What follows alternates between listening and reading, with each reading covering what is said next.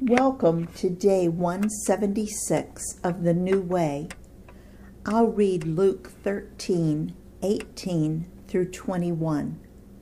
Then Jesus asked, "What is the kingdom of God like? What shall I compare it to? It is like a mustard seed, which a man took and planted in his garden. It grew and became a tree, and the birds perched in its branches." Again he asked, "What shall I compare the kingdom of God to? It is like yeast that a woman took and mixed into about 60 pounds of flour until it worked all through the dough." Remember that the people and probably the disciples were expecting, based on the prophecies in the Jewish scripture, our Old Testament, that Jesus would establish his kingdom and be crowned the King of Israel. But he continually taught them to think differently. Jesus says in this passage that his kingdom will be like a seed that dies and then grows bigger and bigger because of its amazing root system. We talked about mustard seeds on day 105.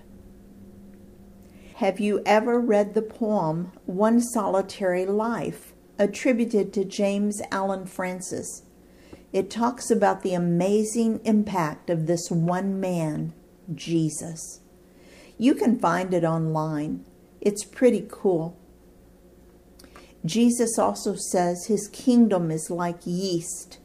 Remember, we talked about that before on day 105. We talked about how just a tiny bit can multiply forever. I'll read Luke 13:22 through 30. Then Jesus went through the towns and villages teaching as he made his way to Jerusalem. Someone asked him, "Lord, are only a few people going to be saved?" He said to them, "Make every effort to enter through the narrow door, because many, I tell you, will try to enter and will not be able to.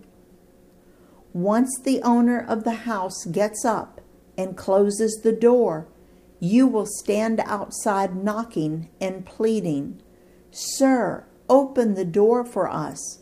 But he will answer, 'I don't know you or where you come from.' Then you will say, 'We ate and drank with you, and you taught in our streets.'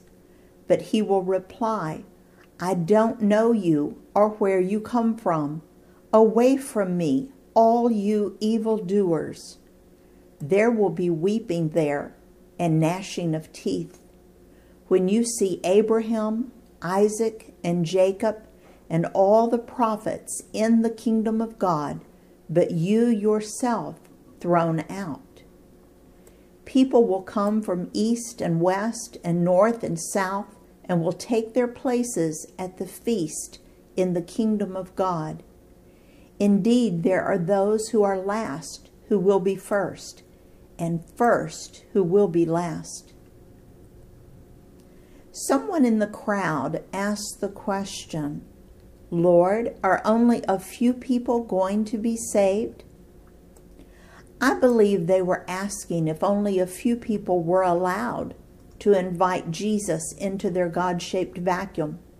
We've seen over and over in Scripture that Jesus' invitation is to everyone, all, any, whosoever will.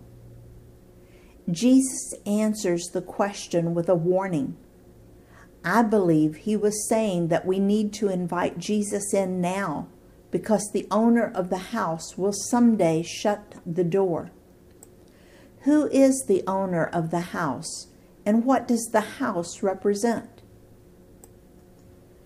I believe the owner of the house is God, and the house represents eternity in heaven.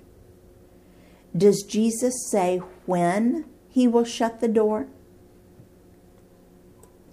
Now, there are two different beliefs on this matter. I will simply share both with you. One group teaches that God can shut the door for any individual at any time. If that person has heard the good news and chosen to reject Jesus, then God can shut the door at any time.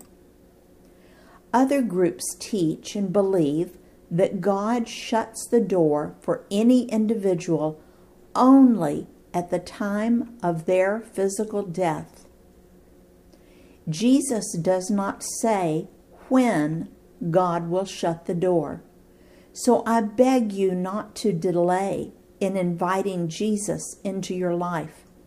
No one knows when the door will be shut. Once the door is shut, the people on the outside will realize what has happened and will begin to knock and plead to be let in. Let me reread Luke 13:27.